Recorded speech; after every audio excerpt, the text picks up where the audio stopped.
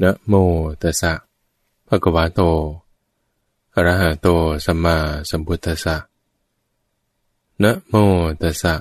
ภะคะวะโตอะระหะโตสัมมาสัมพุทธัสสะนะโมตัสสะภะคะวะโตอะระหะโตสัมมาสัมพุทธัสสะขอนอบน้อมแด่พระผู้มีพระภาคซึ่งเป็นผู้ไกลจากกิเลสตรัสรู้ชอบได้โดยพระองค์เองพระองค์นั้นฟังธรรมคำพุทธะมีในสมัยหนึ่งที่พระผู้มีพระภาคประทับ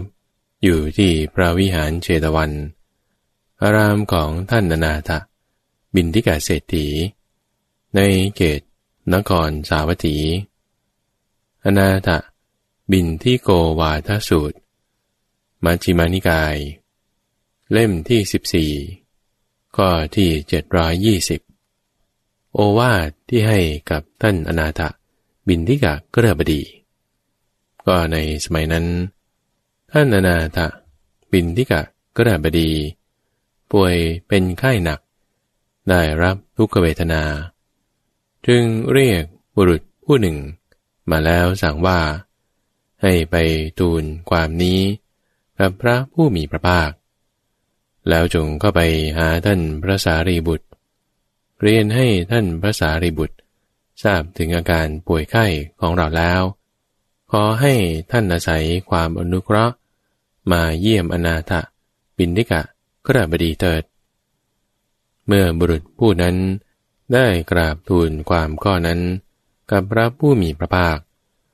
และได้นิมนต์ท่านพระสารีบุตรมาเยี่ยมแล้วในครั้งนั้นแลท่านพระสารีบุตรมีท่านพระอานนท์เป็นปัจฉาสมณะเข้าไปยังนิเวศของท่านอนาถบิณฑิกกฤหบดีเมื่อนั่งเรียบร้อยแล้วจึงได้กล่าวกับอนาถบิณฑิกกฤหบดีว่าท่านกฤหบดีท่านพอที่จะทนทุกขเวทนาเหล่านี้ได้หรือทุกขเวทนาทุเลาลงไม่กำเริบปรากฏความทุเลาเป็นที่สุดไม่ปรากฏความกำเริบอย่างนั้นหรือข้าแต่ท่านพระสารีบุตรกระผมทนไม่ไหวเป็นไปไม่ไหวทุกขเวทนาของผมหนักเหลือเกินมีแต่กำเริบขึ้นไม่ทุเลาลงปรากฏความกำเริบเป็นที่สุดไม่ปรากฏความทุเลาเลยข้าแต่ท่านพระสารีบุตรลมเหลือประมาณกระทบกระหม่อมของกระผมอยู่เหมือนมีบุรุษผู้มีกำลังเอาเหล็กแหลมทิ่มขมับฉะนั้นลมเหลือประมาณเวียนศีรษะกระผมอยู่เหมือนมีบุรุษผู้มีกำลังขันศีรษะด้วยเชือกขันชนะอันมั่นคงฉะนั้นลมเหลือประมาณปั่นป่วนอยู่ในท้องกระผมอยู่เหมือนคนฆ่าโคหรือลูกมือของคนฆ่าโคเอามีดแล่เนื้อโคอันคมคว้านท้องฉะนั้นข้าแต่ท่านพระสารีบุตรความร้อนในกายของกระผมเหลือประมาณเหมือนบุรุษผู้มีกำลัง2 คนจับบุรุษผู้มีกำลังน้อยกว่าที่แขนข้างละคนแล้วย่างบนหลุมฐานเพลิงกระผมทนไม่ไหวมีทุกขเวทนาหนักเหลือเกินมีแต่กำเริบขึ้นไม่ปรากฏความทุเลาลงเลยกฤหบดีเพราะเหตุนั้นแลท่านพึงสำเนียกใจอย่างนี้ว่าเราจะไม่ยึดมั่นในตาและความรู้แจ้งที่อาศัยตาก็จะไม่มีกับเราพึงสำเนียกใจอย่างนี้ว่าเราจะไม่ยึดมั่นในหูและความรู้แจ้งคือวิญญาณที่อาศัยหูนั้นก็จะไม่มีกับเราพึงสำเนียกใจอย่างนี้ว่าเราจะไม่ยึดมั่นในจมูกลิ้นกายและใจและวิญญาณที่อาศัยจมูกลิ้นกายและใจนั้นก็จะไม่มีแก่เราท่านกฤหบดีพึงสำเนียกใจไว้อย่างนี้เถิดท่านกฤหบดีเพราะเหตุนั้นแลพึงสำเนียกใจไว้อย่างนี้ว่า เราจะไม่ยึดมั่นในรูปและวิญญาณที่อาศัยรูปจะไม่มีแก่เราพึงสำเนียกใจไว้อย่างนี้ว่าเราจะไม่ยึดมั่นในเสียงกลิ่นรสโผฏฐัพพะและธรรมารมณ์วิญญาณที่อาศัยเสียงกลิ่นรสโผฏฐัพพะและธรรมารมณ์นั้นก็จะไม่มีแก่เราท่านกระบดีท่านพึงสำเนียกใจไว้อย่างนี้แต่ว่าเราจะไม่ยึดมั่นในความรู้แจ้งทางตาวิญญาณที่อาศัยความรู้แจ้งทางตาก็จะไม่มีแก่เราท่านพึงสำเนียกใจไว้ว่าเราจะไม่ยึดมั่นในความรู้แจ้งทางหูไม่ยึดมั่นในความรู้แจ้งทางจมูกความรู้แจ้งทางลิ้นทางกายและทางใจและวิญญาณที่อาศัยการรู้แจ้งทางจมูกทางลิ้นทางกายและทางใจก็จะไม่มีแก่เราท่านกฤบดีท่านจงสำเนียกใจไว้อย่างนี้เถิดว่าเราจะไม่ยึดมั่นในสัมผัสทางตาและวิญญาณที่อาศัยสัมผัสทางตาก็จะไม่มีแก่เราท่านพึงสำเนียกใจไว้อย่างนี้ว่าเราจะไม่ยึดมั่นในสัมผัสทางหูสัมผัสทางจมูกทางลิ้นทางกายหรือทางใจและวิญญาณที่อาศัยสัมผัสทางหูทางจมูกทางลิ้นวิญญาณที่อาศัยสัมผัสทางใจนั้นก็จะไม่มีแก่เราท่านกฤบดีท่านพึงสำเนียกใจไว้อย่างนี้เถิดว่าเราจะไม่ยึดมั่นในเวทนาคือความรู้สึกที่เกิดแต่สัมผัสทางตาและวิญญาณที่อาศัยความรู้สึกที่เกิดแต่สัมผัสทางตาก็จะไม่มีแก่เราท่านพึงสำเนียกใจไว้อย่างนี้เถิดว่าเราจะไม่ยึดมั่นในความรู้สึกที่เกิดจากสัมผัสทางหูไม่ยึดมั่นในความรู้สึกที่เกิดจากสัมผัสทางจมูกไม่ยึดมั่นในความรู้สึกที่เกิดจากสัมผัสทางลิ้นไม่ยึดมั่นในความรู้สึกที่เกิดจากสัมผัสทางกายและทางใจและวิญญาณที่อาศัยความรู้สึกที่เกิดแต่สัมผัสทางหูวิญญาณที่อาศัยความรู้สึกที่เกิดแต่สัมผัสทางจมูกความรู้สึกที่เกิดแต่สัมผัสทางลิ้นทางกายและทางใจเหล่านั้นก็จะไม่มีแก่เราท่านกฤบดีท่านพึงสำเนียกใจไว้อย่างนี้แต่ว่าเราจะไม่ยึดมั่นในธาตุดินและวิญญาณที่อาศัยธาตุดินนั้นก็จะไม่มีแก่เราพึงสำเนียกใจไว้อย่างนี้แต่ว่าเราจะไม่ยึดมั่นในธาตุน้ำธาตุไฟธาตุลมและอากาศธาตุและวิญญาณที่อาศัยธาตุน้ำธาตุไฟวิญญาณที่อาศัยธาตุลมและวิญญาณที่อาศัยอากาศธาตุนั้นก็จะไม่มีแก่เราท่านกฤบดีพึงสำเนียกใจไว้อย่างนี้เถิดว่าเราจะไม่ยึดมั่นในรูปและวิญญาณที่อาศัยรูปนั้นก็จะไม่มีแก่เราพึงสำเนียกใจไว้ว่าเราจะไม่ยึดมั่นในเวทนาไม่ยึดมั่นในสัญญาไม่ยึดมั่นในสังขารและไม่ยึดมั่นในวิญญาณและวิญญาณที่อาศัยเวทนาวิญญาณที่อาศัยสัญญาวิญญาณที่อาศัยสังขารและวิญญาณที่อาศัยวิญญาณจะไม่มีแก่เราท่านพึงสำเนียกใจไว้อย่างนี้เถิดว่าเราจะไม่ยึดมั่นอากาสานัญจายตนะไม่ยึดมั่นในวิญญาณัญจายตนะจะไม่ยึดมั่นในอากิญจัญญายตนะและเราจะไม่ยึดมั่นในเนวสัญญานาสัญญายตนะและวิญญาณที่อาศัยอากาสานัญจายตนะก็จะไม่มีแก่เราวิญญาณที่อาศัยวิญญาณัญจายตนะวิญญาณที่อาศัยอากิญจัญญายตนะและวิญญาณที่อาศัยเนวสัญญานาสัญญายตนะนั้นก็จะไม่มีแก่เราท่านกฤบดีท่านพึงสำเนียกใจไว้อย่างนี้แต่ว่าเราจะไม่ยึดมั่นในโลกนี้ จะไม่ยึดมั่นในโลกหน้าและวิญญาณที่อาศัยโลกนี้และโลกหน้าก็จะไม่มีแก่เราท่านพึงสำเนียกใจไว้อย่างนี้แต่ว่าอารมณ์ใดที่เราได้เห็นได้ฟังได้ทราบได้รู้แจ้งได้แสวงหาได้พิจารณาด้วยใจแล้วเราจะไม่ยึดมั่นอารมณ์แม้นั้นและวิญญาณที่อาศัยอารมณ์นั้นจะไม่มีกับเราท่านก็เถิดบดีท่านพึงสำเนียกใจไว้อย่างนี้เถิดเมื่อท่านพระสารีบุตรกล่าวอย่างนี้แล้วท่านอนาถบิณฑิกก็เถิดบดีร้องไห้น้ำตาไหลท่านพระอานนท์ได้เห็นดังนั้นแล้วจึงได้ถามกับอนาถบิณฑิกก็เถิดบดีว่าท่านก็เถิดบดีท่านยังอาลัยใจจดใจจ่ออยู่อย่างนั้นหรือข้าแต่ท่านพระอานนท์กระผมไม่ได้อาลัยมิได้ใจจดใจจ่อแต่ว่ากระผมได้นั่งใกล้พระศาสดาและหมู่ภิกษุที่น่าเจริญใจมาแล้วตั้งนานแต่ไม่เคยได้สดับฟังธรรมกถาเห็นป่านนี้เลยท่านก็ได้บดีธรรมกถาเห็นป่านนี้มิได้แจ่มแจ้งแก่กฤหัสถ์ผู้นุ่งขาวห่มขาวแต่ว่าแจ่มแจ้งแก่บรรพชิตข้าแต่ท่านพระสารีบุตรผู้เจริญถ้าอย่างนั้นขอธรรมิกถาเห็นป่านนี้จงแจ่มแจ้งแก่กฤหัสถ์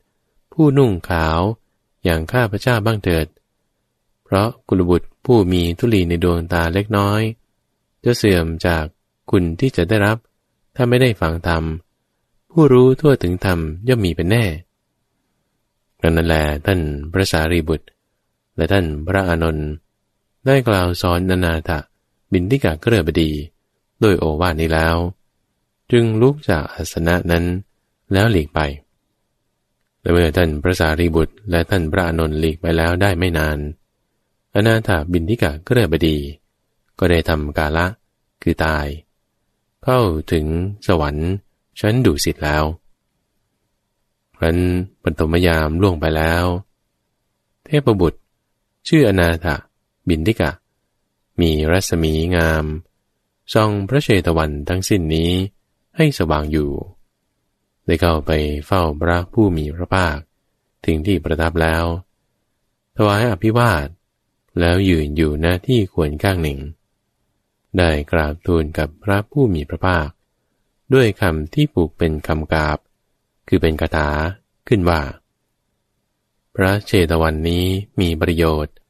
อันสงฆ์ผู้แสวงบุญอยู่อาศัยแล้วอันพระองค์ผู้เป็นธรรมราชาประทับเป็นที่เกิดปีติแก่ข้าพระองค์สัตว์ทั้งหลายย่อมบริสุทธิ์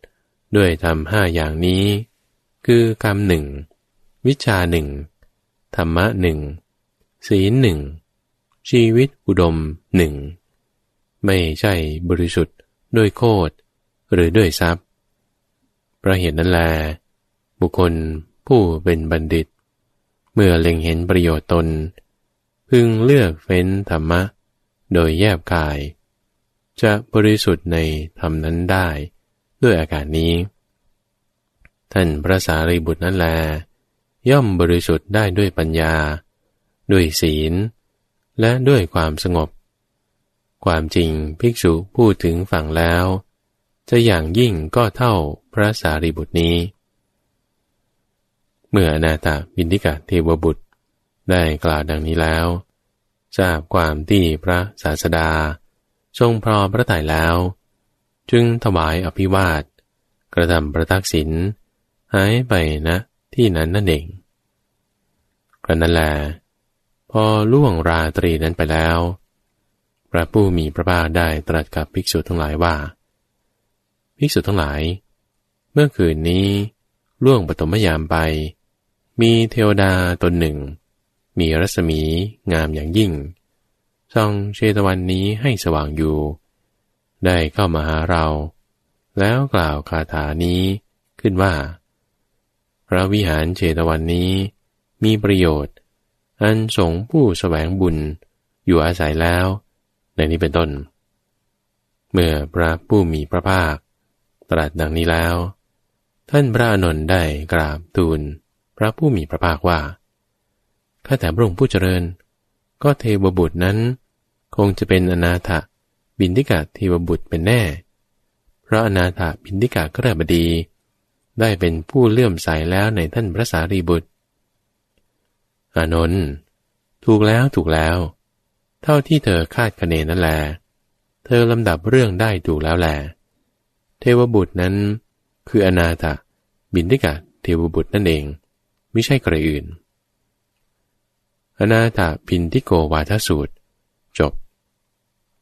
มีในอีกสมัยหนึ่งพระผู้มีพระภาคประทับอยู่ที่ป่าอิสิปตนะมฤคทายวันในเขตเมืองพาราณสีสัจจวิภังคสูตรมัชฌิมานิกายเล่มที่14ข้อที่698เมื่อเรียกภิกษุทั้งหลายมาแล้วได้ตรัสคำนี้ขึ้นว่าภิกษุทั้งหลายตถาคตผู้อรหันตสัมมาสัมพุทธะ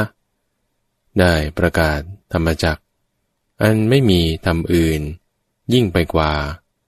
ที่ป่าอิสิปตนะมฤคทายวันในเขตเมืองพาราณสีอันสมณะหรือพราหมณ์เทพมารพรหมหรือใครๆในโลกไม่อาจประกาศได้แก่การบอกการแสดงการบัญญัติการแต่งตั้งการเปิดเผยการจำแนกแจกแจงการทำให้ง่ายซึ่งอริยสัจทั้ง4อย่างเหล่าไหนเล่าคือการบอกการแสดงการบัญญัติการแต่งตั้งการเปิดเผยการจำแนกแจกแจงการทำให้เข้าใจได้ง่ายซึ่งความจริงอันประเสริฐเรื่องทุกข์ซึ่งความจริงอันประเสริฐเรื่องเหตุให้เกิดทุกข์ซึ่งความจริงอันประเสริฐเรื่องความดับไม่เหลือแห่งทุกข์และซึ่งความจริงอันประเสริฐเรื่องทางดำเนินให้ถึงความดับไม่เหลือแห่งทุกข์ตถาคตผู้อรหันตสัมมาสัมพุทธะได้ประกาศธรรมจักรอันไม่มีธรรมอื่นยิ่งไปกว่าที่ป่าอิสิปตนะมฤคทายวันในเขตเมืองพาราณสีอันสมณพราหมณ์เทพมารพรหมหรือใครๆในโลกยังไม่เคยประกาศได้แก่การบอกการแสดงการบัญญัติการแต่งตั้งการเปิดเผยการจำแนกแจกแจงการทำให้ง่าย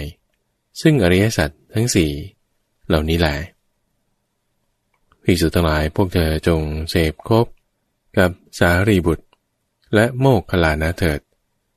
ทั้งสองรูปนี้เป็นบัณฑิตผู้อนุเคราะห์ผู้ร่วมประพฤติพรหมจรรย์สารีบุตรเป็นเหมือนผู้ให้กำเนิดโมคคัลลานะเปรียบเหมือนผู้บำรุงเลี้ยงทารกที่เกิดแล้วสารีบุตรย่อมแนะนำในโสดาปัตติผลโมคคัลลานะย่อมแนะนำในผลชั้นสูงสารีบุตรพอที่จะบอกแสดงบัญญัติแต่งตั้งเปิดเผยจำแนกแจกแจงทำให้เป็นของที่เข้าใจได้ง่ายซึ่งอริยสัจ4อย่างได้โดยละเอียดและเมื่อพระผู้มีพระภาคได้ตรัสดังนี้แล้วก็เสด็จลุกจากอาสนะเข้าไปในวิหารก็ในขณะนั้นเมื่อพระผู้มีพระภาคเสด็จไปแล้วได้ไม่นานท่านพระสารีบุตรได้เรียกภิกษุทั้งหลายมาแล้วได้กล่าวดังนี้ว่าท่านผู้มีอายุทั้งหลายพระตถาคตผู้อรหันตสัมมาสัมพุทธะได้ประกาศธรรมจักรอันไม่มีจักอื่นยิ่งไปกว่าให้เป็นไปแล้วที่ป่าอิสิปตนะมฤคทายวันใกล้นครพาราณสีเป็นธรรมจักร ที่สมณะหรือพราหมณ์เทพมารพรหมหรือใครๆในโลกจะต้านทานให้หมุนกลับไม่ได้ข้อนี้คือการบอกการแสดงการบัญญัติการแต่งตั้งการเปิดเผยการจำแนกแจกแจงการกระทำให้เข้าใจได้ง่ายซึ่งความจริงอันประเสริฐ4ประการคือความจริงอันประเสริฐเรื่องทุกข์ความจริงอันประเสริฐเรื่องเหตุให้เกิดทุกข์ความจริงอันประเสริฐเรื่องความดับไม่เหลือของทุกข์และความจริงอันประเสริฐเรื่องทางดำเนินให้ถึงความดับไม่เหลือของทุกข์ท่านผู้มีอายุทั้งหลายก็ความจริงอันประเสริฐเรื่องทุกข์นั้นเป็นอย่างไรเล่าคือความเกิดก็เป็นทุกข์ความแก่ก็เป็นทุกข์ความตายก็เป็นทุกข์ความโศกความร่ำไรรำพันความทุกข์กายความทุกข์ใจและความคับแค้นใจก็เป็นทุกข์ความที่ตนปรารถนาแล้วไม่ได้สิ่งนั้นสมหวังก็เป็นทุกข์กล่าวโดยย่อขันธ์นั้นเป็นที่ตั้งแห่งความยึดถือทั้งห้าเป็นตัวทุกข์ท่านผู้มีอายุทั้งหลายก็ความเกิดเป็นอย่างไรเล่าคือการเกิดการกำเนิดการก้าวลงสู่กันการบังเกิดการบังเกิดโดยยิ่งภาวะแห่งความปรากฏของกันทั้งหลายการที่สัตว์ได้อายตนะทั้งหลายในจำพวกสัตว์นั้นๆของสัตว์เหล่านั้นนี้เรียกว่าความเกิดท่านผู้มีอายุทั้งหลายก็ความแก่เป็นอย่างไรเล่าคือความแก่ความคร่ำคร่าความมีฟันหลุดความมีผมงอกความมีหนังเหี่ยวความสิ้นไปแห่งอายุความแก่รอบแห่งอินทรีย์ทั้งหลายในสัตว์นิกายนั้นๆของสัตว์เหล่านั้น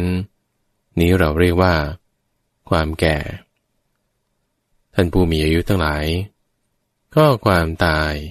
เป็นอย่างไรเล่าคือการจุติความเคลื่อนการแตกสลายการหายไปการวายชีพ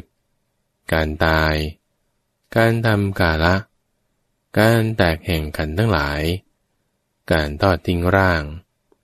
การขาดแห่งอินทรีย์คือชีวิตจากจำพวกสัตว์นั้นๆของสัตว์เหล่านั้นนี้เราเรียกว่าความตายท่านผู้มีอายุทั้งหลายก็ความโศกเป็นอย่างไรเล่าคือความโศกการโศกภาวะแห่งการโศกความโศกในภายในความโศกทั่วในภายในของบุคคลผู้ประกอบแล้วด้วยความชิบหายอันใดอันหนึ่งหรือของบุคคลผู้อันความทุกข์อย่างใดอย่างหนึ่งกระทบแล้วนี้เรียกว่าความโศกก็ความร่ำไรรำพันเป็นอย่างไรเล่าคือความคร่ำครวญความร่ำไรรำพันการคร่ำครวญการร่ำไรรำพันภาวะแห่งผู้คร่ำครวญภาวะแห่งผู้ร่ำไรรำพันของบุคคลผู้ประกอบแล้วด้วยความชิบหายอันใดอันหนึ่งหรือของบุคคลผู้อันความทุกข์อย่างใดอย่างหนึ่งกระทบแล้วนี้เราเรียกว่าความร่ำไรรำพันก็ความทุกข์กายเป็นอย่างไรเล่าคือการทนได้ยากที่เป็นไปทางกายการไม่ดีคือไม่สบายเป็นปกติที่เป็นไปทางกายการทนได้ยากที่เกิดแต่ความกระทบทางกายความรู้สึกที่ไม่ดีอันเกิดแต่ความกระทบทางกายใดๆนี้เราเรียกว่าความทุกข์กายก็ความทุกข์ใจ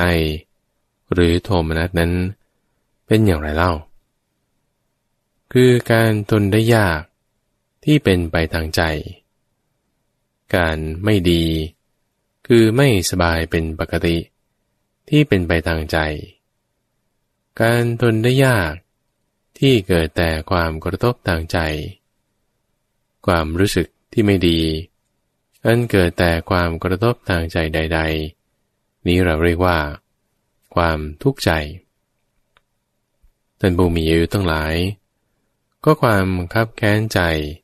หรืออุปายาสะเป็นอย่างไรเล่าคือความกลุ้มใจความคับแค้นใจภาวะแห่งผู้กลุ้มใจภาวะแห่งผู้คับแค้นใจของบุคคลผู้ประกอบแล้วด้วยความชิบหายอันใดอันหนึ่งหรือของบุคคลผู้อันความทุกข์อย่างใดอย่างหนึ่งกระทบแล้วนี้เราเรียกว่าความคับแค้นใจท่านผู้มีอายุทั้งหลายก็ความที่สัตว์ปรารถนาและไม่ได้สิ่งนั้นสมหวังเป็นทุกข์นั้นเป็นอย่างไรเล่าคือความปรารถนาเกิดขึ้นแก่สัตว์ผู้มีความเกิดเป็นธรรมดาอย่างนี้ว่าโอ๋หนอขอเราทั้งหลายไม่พึงเป็นผู้มีความเกิดเป็นธรรมดาและความเกิดไม่พึงมาถึงเราทั้งหลายหนอก็ข้อนี้ไม่ใช่สัตว์จะบรรลุได้ด้วยความปรารถนาแม้นี้ก็ชื่อว่าปรารถนาสิ่งใดและไม่ได้สิ่งนั้นเป็นทุกข์ความปรารถนาเกิดขึ้นแก่สัตว์ผู้มีความแก่เป็นธรรมดาอย่างนี้ว่าโอ๋หนอขอเราทั้งหลายไม่พึงเป็นผู้มีความแก่เป็นธรรมดาและความแก่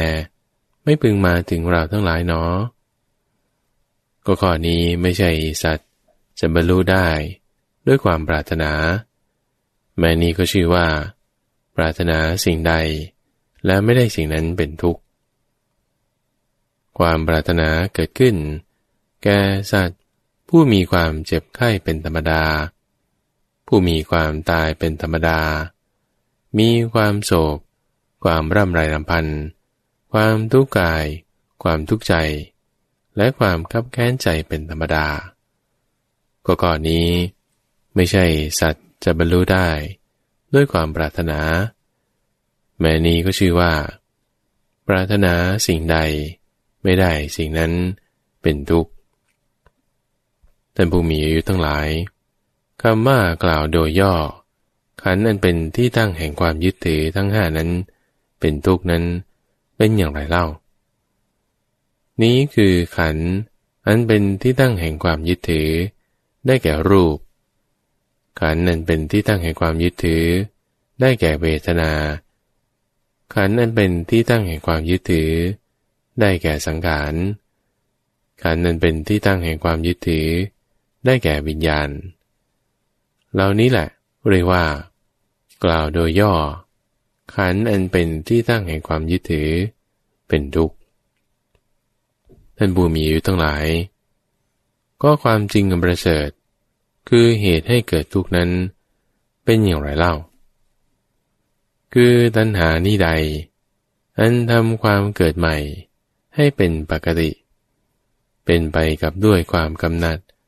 ด้วยอำนาจความเพลินมักทำให้เพลินอย่างยิ่งในอารมณ์นั้นๆกล่าวคือตัณหาในกาม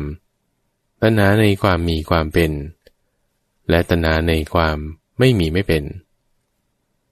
ท่านผู้มีอายุทั้งหลายก็ความจริงอันประเสริฐเรื่องความดับไม่เหลือแห่งทุกข์เป็นอย่างไรเล่าคือความคลายคืนโดยไม่มีเหลือความดับไม่เหลือความละวางความสละคืนความผ่านพ้นความไม่อาลัยซึ่งตัณหานั้นนั่นเดียวสัจจะวิภังคสูตรจบฟังธรรมคำพุทธสถานีวิทยุกระจายเสียงแห่งประเทศไทยข้าพเจ้าพระมหาไพบูลย์อภิปุณโญจากวัดป่าดอนไหโศกลุกขึ้นมาในยามสุดท้ายราตรีก่อนที่พระอาทิตย์จะขึ้นมาพูดทางสถานีวิทยุแห่งนี้ ก็ให้คนที่ลุกขึ้นมาในยามสุดท้ายแห่งราตรีนั่นแหละฟังคนอื่นเขาหลับไหลเราลุกขึ้นคนอื่นเขาขี้เกียจเราขยันคนอื่นเขาใช้จ่ายสุรุ่ยสุร่ายเรามีความประหยัดมัธยัสถ์คนอื่นเขามีความหลับไหลเราเป็นผู้ตื่นอยู่เสมอบุคคลที่เป็นแบบนี้ท่านผู้ฟังคือผู้ที่มีธรรมะธรรมะเนี่ยเหมาะสำหรับคนดีๆเขามีกันคนไม่ดีมีธรรมะแล้วมันก็ดีขึ้นมาแต่มันจึงเป็นสิ่งที่ดีนะท่านผู้ฟังว่าสิ่งไหนที่มันดีแล้วถ้าคนไม่ดีเขาจะเอาไปมีบางทีมันกลับไม่ดีแต่ธรรมะนั้นดีตรงที่ว่าถึงแม้คนไม่ดีเอาไปทำให้เกิดมีก็ทำให้เขากลายเป็นคนดีได้ก็จึงเรียกว่าเป็นสวากขาตธรรมก็คือธรรมะอันพระผู้มีพระภาคประกาศไว้ดีแล้วสวากขาโตภควตาธัมโมเราลุกขึ้นในยามสุดท้ายแห่งราตรีมาฟังธรรมะอย่างนี้ทางรายการธรรมะรับอรุณคนอื่นเขาอาจจะหลับกันอยู่ก็พระนี่แหละตื่นเช้าก็มาจัดรายการวิทยุซะก่อนเป็นการเปิดสถานีให้ท่านผู้ฟังที่มีความขยันมีความตื่นอยู่เสมอมาได้ฟังธรรมะที่เป็นสิ่งดีเป็นมงคลในชีวิตของเราทุกวันท่านผู้ฟังข้าพเจ้าก็จะมาพบกับท่านผู้ฟังทางสถานีวิทยุแห่งนี้นำเรื่องราวที่เป็นคำสอนแต่ละวันก็หลากหลายกันไปเปลี่ยนแปลงไปและแน่นอนเนื้อหาทั้งหมดนั้นนำมาจากผู้ที่เป็นผู้สอนในธรรมะในนี้มีผู้สอนอยู่คนเดียวคือพระพุทธเจ้าเป็นผู้ที่เป็นสัทธานั่นคือผู้สอนแต่ซึ่งตอนนี้ตัวผู้สอนเป็นแต่ตัวเป็นของท่านเนี่ยไม่อยู่แล้วแต่ก็ทิ้งไว้แต่คำสอนที่ทิ้งไว้นี้คนที่เกิดมาตามในภายหลังมีครูบาอาจารย์รุ่นก่อนๆหรือมีตัวข้าพเจ้าในบัดนี้หรือแม้แต่เพื่อนผู้ฟังเองก็ตามเมื่อผู้สอนก็ได้ทิ้งคำสอนไว้เราก็เอามาอ่านมาศึกษามาใคร่ครวญทำความเข้าใจแล้วก็เหมือนกับผู้สอนนั้นยังสอนเราอยู่เหมือนกับคำสอนนั้นคือผู้สอนอยู่แน่นอนท่านอาจจะไม่ได้ตอบคำถามสดให้เราทราบได้แต่คำถามหลายๆคำถามที่มีคนเขาถามเขาไม่เข้าใจถามเอาไว้มีการตอบเอาไว้แล้วนั่นก็คือเป็นคำสอนที่สอนเอาไว้แล้วแต่เมื่อที่เราศึกษาเพิ่มเติมมากขึ้นเรื่อยๆไปในคำสอนต่างๆเหล่านี้เราจะมีความเข้าใจที่ลึกซึ้งได้ซึ่งรูปแบบของคำสอนที่ท่านได้ทิ้งไว้นั้นก็แน่นอนเป็นภาษาบาลีท่านผู้ฟังพระพุทธเจ้าของเราเป็นคนอินเดียสมัยนั้นก็ยังเป็นแบ่งเป็นแว่นเป็นแคว้นยังไม่ได้รวมเป็นสาธารณรัฐอย่างในปัจจุบันแว่นแคว้นในสมัยนั้นก็ชื่อว่าเป็นแคว้นโกศลแต่ภาษาที่ใช้ก็คือเป็นภาษามคธเขียนรูปแบบออกมาเป็นภาษาบาลีแล้วเราศึกษาทำความเข้าใจส่วนนี้มีครูบาอาจารย์ที่ท่านมีความเชี่ยวชาญชำนาญในลักษณะภาษาแปลออกมาเป็นภาษาไทยให้เราได้ศึกษาแต่บุคคลที่มีความรู้ทางภาษาบาลีเข้าไปศึกษาตัวแม่บทตรงนั้นแล้วก็ได้ความรู้กว้างขวางเพิ่มเติมขึ้นมาจึงเป็นในที่ให้ข้าพเจ้านั้นจะต้องนำเรื่องราวต่างๆเหล่านี้เพื่อให้ท่านผู้ฟังได้ฝึกในการที่จะกลับสู่ตัวแม่บทและกลับสู่ตัวผู้สอนว่าที่ผู้สอนพูดกันจริงๆแล้วเนี่ยเป็นยังไงกันบ้างในลักษณะนี้จะทำให้ศาสนาคือคำสอนนั้นไม่เสื่อมเพราะว่าถ้าแปลเรื่อยไปเปลี่ยนแปลงไปแต่บางทีมันผิดเพี้ยนกันไปแต่ไม่เหมือนกันมีความเหลื่อมล้ำกันไม่เหมือนกันแล้วความหมายผิดเพี้ยนไปจากรุ่นหนึ่งไปเป็นรุ่นหนึ่งมันกลับกลายไปเป็นเรื่องใหม่ไปแต่ในเรื่องนี้จึงเป็นความสำคัญที่เราจะต้องกลับมาที่ตัวแม่บทและจึงนำส่วนที่เรียกว่าเป็นการฟังธรรมคำพุทธะมาให้ท่านผู้ฟังได้ฟังแต่ซึ่งในการฟังธรรมคำพุทธะนั้นข้าพเจ้าก็จะนำเรื่องราวพระสูตรต่างๆมาเล่าให้ท่านผู้ฟังฟังแต่เราฟังกันมาหลายปีแล้วท่านผู้ฟังแต่สำหรับหลายๆท่านก็ฟังมาเป็นหลายปีแล้วแต่ก็คงจะทราบว่าพระสูตรนั้นบ้างพระสูตรนี้บ้าง เราฟังไปเรียกว่าเป็นหลายร้อยพระสูตรแล้วแต่ที่ข้าพเจ้านำมาอ่านให้ท่านผู้ฟังฟังแต่ในสัปดาห์นี้ก็นำเรื่องของท่านอนาถบิณฑิกเศรษฐีแต่เรื่องนี้อยู่ในมัชฌิมานิกายเล่มที่14ท่านผู้ฟังที่มีหนังสือก็เปิดไปที่ข้อ720แต่ไม่มีหนังสือก็ฟังตามไปได้แล้วก็จะได้รู้ความหมายของพระสูตรนี้เหมือนกันแต่เป็นโอวาทที่ให้ไว้กับท่านอนาถบิณฑิกเศรษฐีแต่ใครเป็นคนให้ท่านพระสารีบุตรแต่ท่านพระสารีบุตรได้ให้โอวาทนี้กับท่านอนาถบิณฑิกเศรษฐีในตอนท้ายๆของชีวิตท่านผู้ฟังแต่เป็นความโชคดีมากนะถ้าบอกว่าใครที่แบบใกล้จะตายแล้วเนี่ยเรามีพระไปเยี่ยมมีพระไปเทศน์ให้ฟังแม่ดีมาก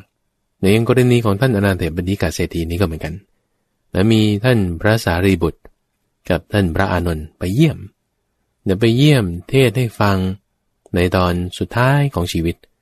ป่วยครั้งนั้นหนักมากป่วยแล้วก็ไม่หายด้วยตาย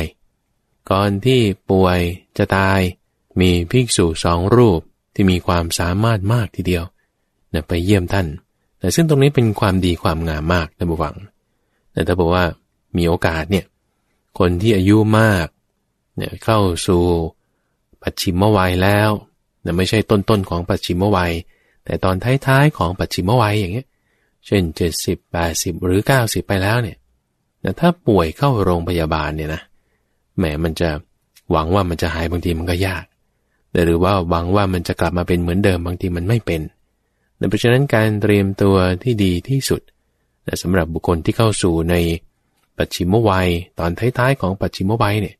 ก็คือต้องทำเรื่องป้องกันความขลาดกลัวไว้ล่ะแต่ว่าทำยังไงถ้าเจอทุกขเวทนาจะทรงจิตไว้อย่างไรวิธีการที่เราควรจะต้องทำจิตเมื่อจะละโลกนี้ไปแล้วก็ควรจะต้องทำเรื่องป้องกันความขลาดกลัวนั้นเอาไว้อันนี้สำคัญมากในเรื่องของคนเจ็บไข้แล้วใกล้จะตายเนี่ยอันนี้เดี๋ยวเราค่อยจะมาพูดกันในอีกวาระหนึ่งแต่ในตอนนี้เรามาสนใจในสิ่งที่ท่านพระสารีบุตรเนี่ยได้อธิบายกับท่านอนาถบิณฑิกเศรษฐีเรามาพูดถึงความดีความงามของท่านอนาถบิณฑิกเศรษฐีสักนิดหนึ่งนั่นคือแน่นอนท่านเป็นผู้ที่สร้างมหาวิหารเชตวันที่เมืองสาวัตถีเป็นสถานที่ที่พระพุทธเจ้าประทับอยู่ที่นั่นนานที่สุดทีเดียวถึง19 พรรษาด้วยกันอยู่ที่เมืองสาวัตถีแล้วท่านก็เป็นผู้ที่มีศรัทธามากท่านผู้ฟังแต่วันหนึ่งเนี่ยไปวัด 2-3 ครั้งตอนเช้าก็ให้คนจัดสำรับอาหารไปตอนกลางวันก็ให้คนเตรียมเภสัช5หรือว่าปานะน้ำทั้งหลายต่างๆไปแต่ตอนเย็นก็ไปฟังธรรมถือเครื่องหอมเครื่องบูชาต่างๆไปแต่ทำอย่างนี้อยู่เป็นประจำแต่บุคคลเขาก็ยกย่องสรรเสริญท่านในความที่ท่านเป็นผู้ที่ให้ทานแต่ชื่อนี่บอกอยู่อย่างชัดเจนเลยอนาถะเนี่ยหมายถึงคนยากบิณฑิกะเนี่ยก็คือก้อนข้าวก็คือเป็นผู้ที่ให้ก้อนข้าวกับคนยากคนจนอยู่ตลอดเวลานั่นคือนอกจากสร้างวัดนอกจากการให้ทานในภิกษุสงฆ์แล้วแต่ท่านก็ยังตั้งโรงทานอยู่ตามจุดต่างๆของเมืองเพื่อที่จะให้ก้อนข้าวกับคนยากจนหรือว่าคนที่ผ่านไปผ่านมาในเรื่องของทานเรื่องของศีลเรื่องแบบนี้ท่านฟังทำมาเยอะแล้วในตลอดช่วงชีวิตที่ผ่านมาแต่ใครๆก็ยกย่องกล่าวถึงอานิสงส์ในเรื่องทานในเรื่องศีลแต่จิตใจมีคุณธรรมในเรื่องพวกนี้อยู่แล้วแต่ว่าเรื่องของการภาวนาเรื่องของการที่จะมาเห็นความเกิดขึ้นความดับไปการพิจารณาให้ไม่ยึดถือในสิ่งต่างๆพวกนี้นะครับไม่เคยได้ฟังจนกระทั่งท่านพระสารีบุตรมาเทศให้ฟังครั้งนี้ล่ะก่อนการที่จะทำกาละนั่นคือป่วยครั้งนั้นหนักมากท่านผู้ฟังเจ็บปวดในท้องเจ็บปวดในไส้ปวดหัวเหมือนกับมีคนเอามีดคมๆมาปาดที่ท้องร่างกายนี่ก็เกิดความร้อนขึ้นทั่วกายเหมือนคนที่ถูกจับเอาไปย่างบนหลุมถ่านเปลิงแต่ซึ่งความเจ็บปวดหรือว่าอุปมาอุปไมยที่อนาถบิณฑิกเศรษฐียกขึ้นอธิบายเนี่ยแล้วก็เหมือนกันกับตอนที่พระพุทธเจ้าตอนนั้นพระองค์ยังเป็นโพธิสัตว์อยู่กำลังทำความเพียร ได้อธิบายอาการเจ็บปวดในท้องของพระองค์ได้อธิบายในอาการที่ว่าตัวพระองค์เองมีความร้อนกล้าในทั่วตัวอย่างไรแต่โพธิสัตว์ตอนที่กำลังทำความเพียรทำทุกขกิริยาก่อนที่จะบรรลุสัมมาสัมโพธิญาณเนี่ยในตอนนั้นก็ได้ทำความเพียรถึง6 วาระนั่นคือถ้าเราจะพูดถึงความเจ็บปวดทางร่างกายถ้าจะอธิบายให้มันครบถ้วนกระบวนความเนี่ยนะคือปวดหัวด้วยนะหูนี่ก็มีลมออกหูรักแร้นี่ก็เหงื่อไหลแตกออกมานะหัวนี่ปวดไปหมดเนี่ยเหมือนมีคนมาขันชนะศีรษะนี่ก็ร้าวไปหมดเนี่ยเหมือนกับมีคนเอามีดมาเฉือนนะลมออกหูดังวืดวืดนะเหมือนเสียงลมของเครื่องสูบของนายช่างทองนะร่างกายนี่ก็อัดแน่นร้อนจัดนะรักแร้เปียกไปหมดเหมือนมีคนมาบีบคอเอาไว้อันนี้คือลักษณะความเจ็บปวดที่โพธิสัตว์ของเรามีคือการทำความเพียรของโพธิสัตว์ก่อนที่จะบรรลุตอนนั้นทำทุกขกิริยาเนี่ยมีทั้งหมด6 วาระและอุปมาอุปไมยที่ท่านอนาถบิณฑิกะอธิบายในที่นี้เหมือนกับตอนที่พระพุทธเจ้าทำทุกขกิริยาอยู่2 อย่างก็เลยเอามาเราเพิ่มเติมให้ครบถ้วนตรงนี้อธิบายถึงอาการที่ว่ามีทุกขเวทนาหนักมากนั่นคือถ้าเราจะดูเฉพาะแค่ส่วนที่ท่านอธิบายเนี่ยก็จะทราบถึงแหละว่าหนักยังไงก็ยังหนักไม่เท่าที่พระพุทธเจ้าเจอตอนทำทุกขกิริยาแต่ก็หนักอยู่หนักเป็น1 ใน 3ของที่พระพุทธเจ้าเจอละเอาเจอทุกขเวทนาอย่างนี้ทำยังไงเราก็ทนไม่ไหวท่านผู้ฟังนะไม่ระงับลงเลยมีแต่จะกำเริบขึ้นนะป่วยไปหมดนะทั้งหัวทั้งตัวทำยังไงทีนี้นะท่านพระสารีบุตรเทศอย่างไรนะถึงทำให้จิตของท่านนั้นเห็นธรรมะได้แต่คือในที่นั้นท่านพระสารีบุตรนะไม่ได้พูดถึงเรื่องของสมาธิเลยไม่ได้พูดถึงเรื่องทานด้วยไม่ได้พูดถึงเรื่องศีลด้วยแต่คือมันก็จะมีหลายอย่างนะท่านผู้ฟังแต่สำหรับเวลาที่เราไปเยี่ยมคนเจ็บไข้ที่โรงพยาบาลเป็นต้นเนี่ยแต่บางทีเราเตือนเขาให้เขาระลึกถึงศีลที่ตัวเองเคยทำมาอันนี้ก็ได้อันนี้ก็เรียกว่าเป็นศีลานุสติในจิตใจก็อาจจะดีขึ้นมาได้หรือว่าเตือนให้เขาระลึกถึงเรื่องที่เขาเคยทำคุณงามความดีอย่างใดอย่างหนึ่งมาเช่นเรื่องการให้ทานเป็นต้นเนี่ยหรือว่าการระลึกถึงพระพุทธเจ้าพระธรรมพระสงฆ์เป็นพุทโธธัมโมสังโฆพุทธานุสติจนถึงสังฆานุสติอย่างนี้ก็ได้หรือให้สมาทานศีลก็ได้เราดูอย่างพระพุทธเจ้าตอนที่ไปเยี่ยมท่านพระอัสสชิแล้วก็เตือนให้ระลึกถึงศีลเป็นศีลานุสติแต่ในที่นี้ท่านพระสารีบุตรใช้อีกเทคนิคหนึ่งนะผู้ฟังแต่ซึ่งเทคนิคนี้ก็เหมือนกับตอนที่พระพุทธเจ้าเนี่ยไปเยี่ยมท่านพระวักกลิ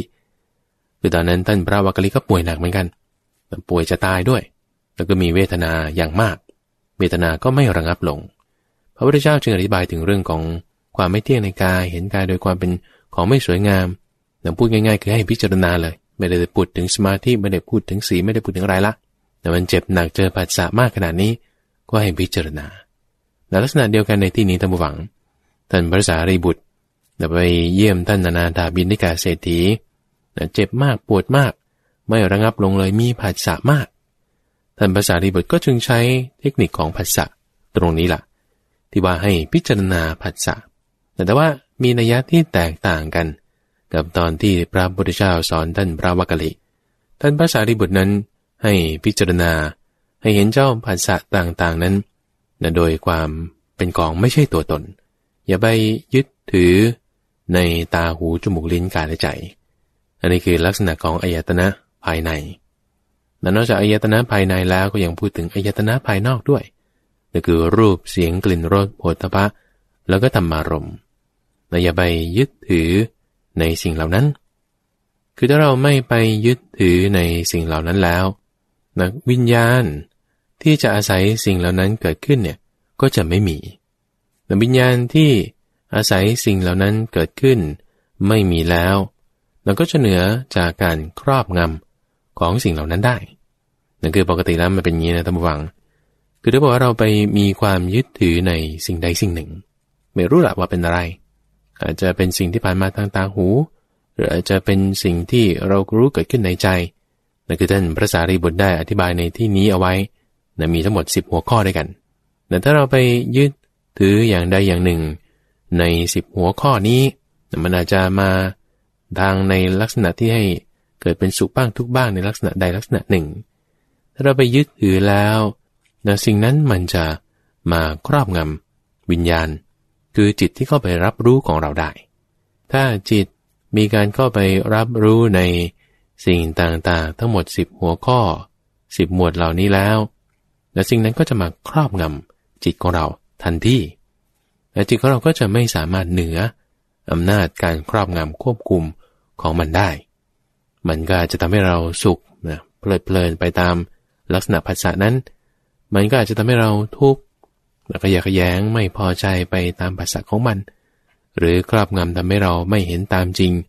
มึนตึงอั้นตู้อยู่แต่ถ้าเราไม่ยึดมั่นในทั้งหมด10หัวข้อนี้ไล่ไปมีอะไรบ้างนั่นคือ1เรื่องของอายตนะภายในทั้งหมด6อย่าง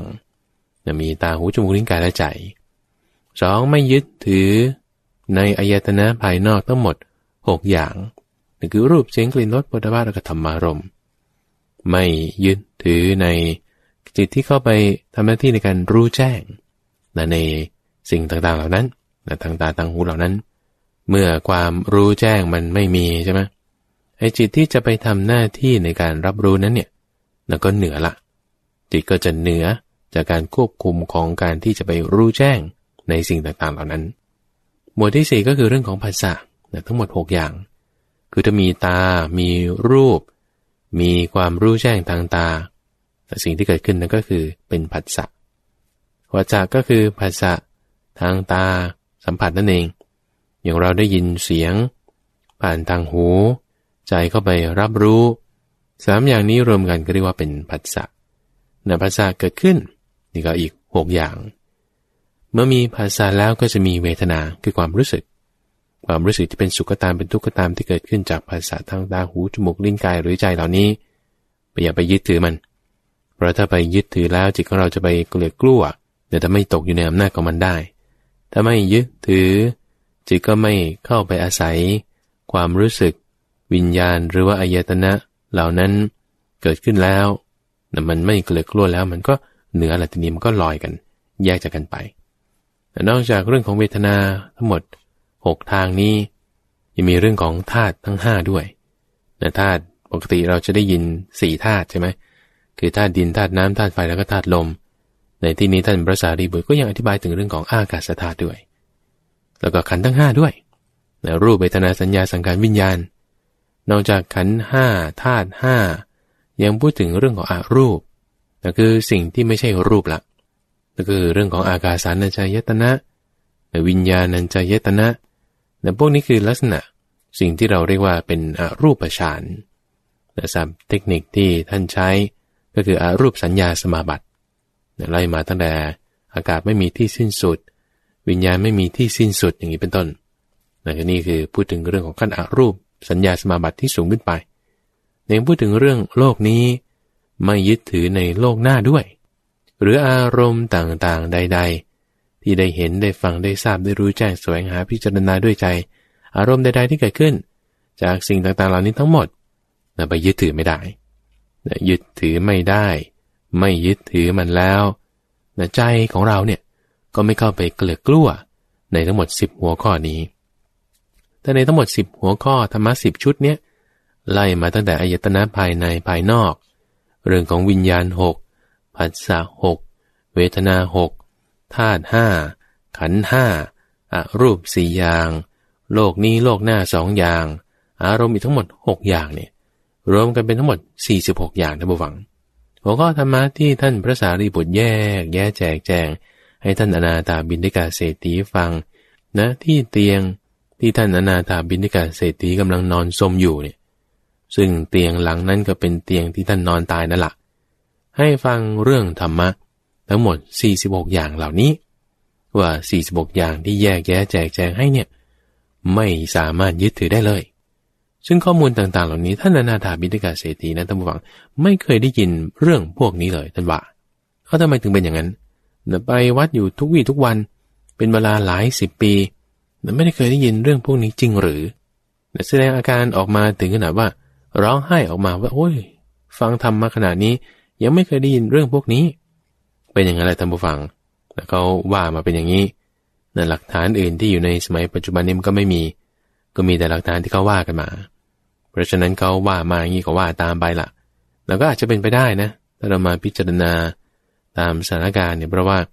ต่างคนก็ต่างทำหน้าที่อนาถบิณฑิกเศรษฐีก็ได้อุปถัมภ์ในเรื่องของเสนาสนะอาหารการกินปัจจัย4ต่างๆอันนี้เป็นหน้าที่ของคฤหัสถ์อยู่แล้วแต่บางทีกิจการงานมากอาจจะไม่ได้มีโอกาสไปนั่งสมาธิปฏิบัติธรรมไม่เคยได้ฟังธรรมะที่เป็นลึกซึ้งอย่างนี้แต่จนถึงบั้นปลายของชีวิตจนถึงจะตายอยู่แล้วเนี่ยเพิ่งจะได้ฟังแล้วเรามาคิดทบทวนนะท่านผู้ฟังว่าในช่วงที่ผ่านมาเราประมาทหรือเปล่าแต่ธรรมะเหล่านี้ถ้าเราไม่ได้เคยได้ยินได้ฟังเนี่ยมันไม่แน่นะท่านผู้ฟังว่าจะมีพระไปเทศให้ถึงเตียงที่เราจะนอนตายเนี่ยโอกาสนี้มันหาได้ยากมากใครจะไปโชคดีอย่างอนาถบิณฑิกเศรษฐีเพราะฉะนั้นเนี่ยเราอย่าประมาทไหนทำความเข้าใจในธรรมะหมวดที่ลึกซึ้งอย่างนี้และถ้าเรามาดูในเรื่องราวของท่านอนาถบิณฑิกเศรษฐีท่านยังโชคดีตรงที่ว่าในธรรมะทั้งหมด46ข้อนี้เนี่ยก็ยังมีท่านพระสารีบุตรมาอธิบายให้ฟังแยกแยะให้แล้วนะ46ข้อว่ามีอะไรบ้างไล่มาตั้งแต่อายตนะภายในภายนอกเวทนาผัสสะธาตุ5ขันธ์5รูป4อารมณ์ต่างๆเหล่านี้แล้วก็อธิบายให้ด้วยว่าแต่ละอย่างเป็นยังไงท่านอนาถบิณฑิกเศรษฐีได้ฟังเรียบร้อยสบายใจละท่านพระอานนท์ก็อยู่ที่นั่นด้วยฟังมาเรียบร้อยแล้วสบายใจแล้วท่านพระสารีบุตรกับท่านพระอานนท์ก็กลับวัดละทีนี้หลังจากกลับไปไม่นานอนาถบิณฑิกเศรษฐีก็ตายนั่นคือทำกาละแล้วก็ไปเกิดเป็นเทวดาในสวรรค์ชั้นดุสิตแล้วก็ได้มาเฝ้าพระพุทธเจ้ากล่าวคาถาหนึ่งยกย่องถึงเชตวันแล้วก็ยกย่องท่านพระสารีบุตรพระพุทธเจ้าได้ฟังบทกลอนที่อนาถบิณฑิกเศรษฐีที่ตายไปแล้วเกิดเป็นเทวดาเนี่ยมาพูดธรรมะว่าคนที่จะบริสุทธิ์ได้เนี่ยไม่ใช่เพราะว่าชาติกำเนิดบริสุทธิ์ได้ไม่ใช่เพราะว่าทรัพย์สินสมบัติที่มีแต่บริสุทธิ์ได้ก็เพราะว่ามีกรรมดีมีวิชามีธรรมะมีศีลเป็นต้นเนี่ยก็มีความพอใจในคำกล่าวของอนาถบิณฑิกเศรษฐีนั้นนำเรื่องราวคำพูดของอนาถบิณฑิกเทพบุตรเป็นเทวดาแล้วเนี่ยไปบอกภิกษุทั้งหลายต่อท่านพระอานนท์ก็อยู่ในที่นั้นด้วยแต่พอได้ฟังคำกล่าวนี้แล้วก็พอจะคาดเดาได้ว่าอันนี้ต้องเป็นอนาถบิณฑิกเศรษฐีที่ตายไปแล้วเกิดเป็นเทวดามาเฝ้าพระพุทธเจ้าแล้วก็กล่าวคาถานี้ให้ฟังนี่คือพระสูตรที่หนึ่งที่ได้นำมาให้ท่านผู้ฟังฟังในช่วงของการฟังธรรมคำพุทธะอยู่ในมัชฌิมนิกายพระไตรปิฎกเล่มที่14ข้อที่720เป็นโอวาทที่ให้กับท่านอนาถบิณฑิกเศรษฐีโดยท่านพระสารีบุตรแต่ท่านพระสารีบุตรนั้นยังมีความเฉียบคมมีความจำดีเป็นผู้ที่มีปัญญาเลิศอีกข้าพเจ้าก็เลยได้นำพระสูตรที่เรียกว่าสัจจวิพังคสูตรอยู่ในเล่มที่14ในเล่มเดียวกันนี่แหละแต่ว่าเป็นพระสูตรที่มาก่อนนั่นคือมาในข้อ698ชื่อว่าสัจจวิพังคสูตรในที่นำเรื่องนี้มาให้ท่านผู้ฟังฟังเพราะว่าพระพุทธเจ้าได้ยกย่องท่านพระสารีบุตรกับท่านพระมหาโมคคัลลานะเนี่ยว่าเป็นผู้ที่ควรจะคบหาสมาคมด้วยเปรียบท่านพระสารีบุตรนั้นเป็นเหมือนกับผู้ให้กำเนิดเปรียบท่านพระมหาโมคคัลลานะเหมือนกับผู้ที่บำรุงเลี้ยงทารกที่เกิดขึ้นแล้วแต่คือท่านพระสารีบุตรนี้ย่อมแนะนำให้ได้ในโสดาปัตติผลบวชให้เป็นอุปชาให้แต่ท่านเป็นผู้ที่มีสัตธิวิหาริกมากบวชให้พระเยอะแยะท่านพระมหาโมคคัลลานะก็แนะนำในมรรคผลที่สูงขึ้นไปสองท่านนี้สามารถที่จะช่วยพระพุทธเจ้าหมุนจักรคือทำมันประเสริฐได้พระพุทธเจ้าตรัสในเรื่องสัจจวิพังคสูตรนี้อยู่ที่ปาอิสิปตนะมฤคทายวันท่านผู้ฟังลองคิดดูนะสถานที่อย่างนั้นเป็นสถานที่ได้หมุนธรรมจักรไว้เป็นครั้งแรกนั่นคือแสดงธรรมครั้งแรกที่นั่นในวาระอื่นๆอีกได้เคยกลับมาที่ปาอิสิปตนะมฤคทายวันนี้อีกครั้งหนึ่งแต่พอพูดถึงเหตุการณ์นี้ระลึกถึงเหตุการณ์นี้ท่านพระสารีบุตรก็เอาพระสูตรที่เรียกว่า ธรรมจักรปวัตตนสูตรนั่นแหละมาสาธยายซ้ำในที่นั้นคือพระพุทธเจ้าอยู่ในที่นั้นได้กล่าวยกย่องท่านทั้งสองแล้ว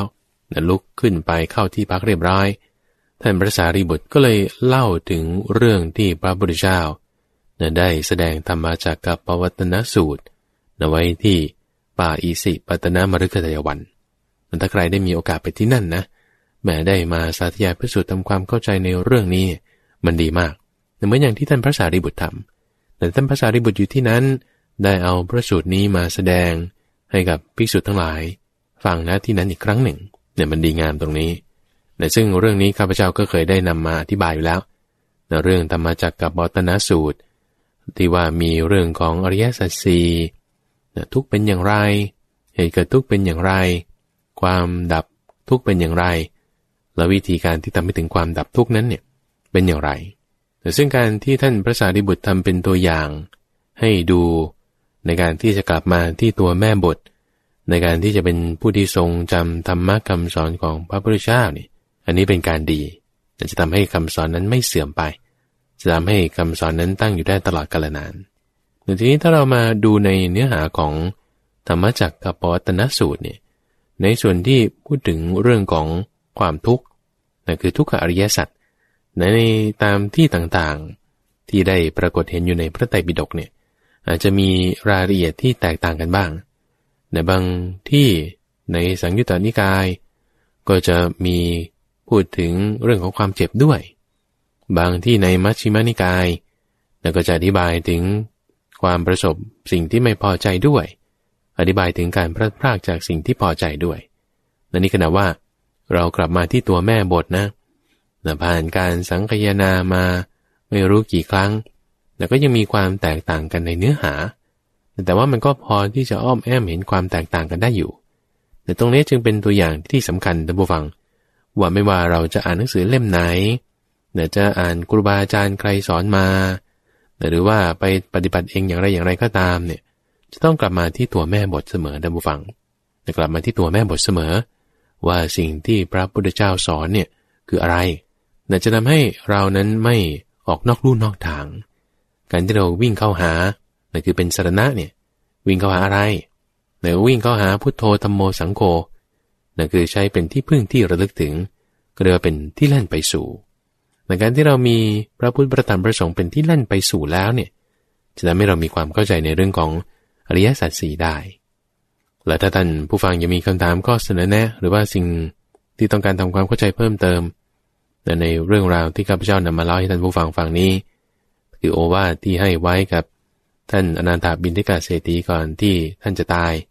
ในเบื้องปลายของชีวิตโดยท่านพระสารีบุตรได้พูดถึงเรื่องที่ท่านพระสารีบุตรได้นำธรรมจักรปวัตตนสูตรนั้นมาสาธยายซ้ำมาพูดซ้ำที่ป่าอิสิปตนมฤคทายวันเป็นการแสดงถึงการที่ท่านกลับมาหาตัวมาติกาตัวแม่บทให้เราทำเป็นตัวอย่างแล้วก็อย่าประมาทท่านผู้ฟังในชีวิตมนุษย์ของเรามันไม่แน่ไม่นอนใครจะมีบุญมากจะมีความโชคดีเหมือนกับท่านอนาถบิณฑิกเศรษฐีที่มีพระไปเทศน์ให้ฟังถึงบนเตียงแต่เราพยายามทำความเพียรทำความเข้าใจในธรรมะหมวดที่ลึกซึ้งขึ้นไปเราไม่ต้องรอไปถึงจังหวะตรงนั้นหรือแต่ว่าถ้าเผื่อว่าเรารู้จักใครที่เขาใกล้วาระสุดท้ายของชีวิตแล้วแต่เดี๋ยวนี้มันก็ไม่ยากมันก็มีเครื่องเล่นเทปเครื่องเล่นซีดีแผ่นเสียงหรือว่า MP3 แล้วก็สามารถไปเปิดให้กันฟังได้ให้จิตนั้นตั้งอยู่ในความดีและไม่ยึดถือในสิ่งต่างๆทั้งหมด46อย่างนี้ไม่ยึดถือในโลกนี้โลกหน้าไม่ยึดถือในผัสสะต่างๆธาตุ5ขันธ์5และอย่างนี้แล้วเราก็จะเป็นผู้ที่ไปดีได้เป็นสุขโตได้ส่วนคำถามข้อเสนอแนะใดๆให้ส่งมาได้ท่านผู้ฟังโดยส่งเป็นจดหมายหรือไปรษณียบัตรมาที่วัดป่าดอนหายโศกเลขที่1หมู่8ตำบลดอนหายโศกอำเภอหนองหานจังหวัดอุดรธานีหรือว่าไปที่เว็บไซต์ piyothamma.com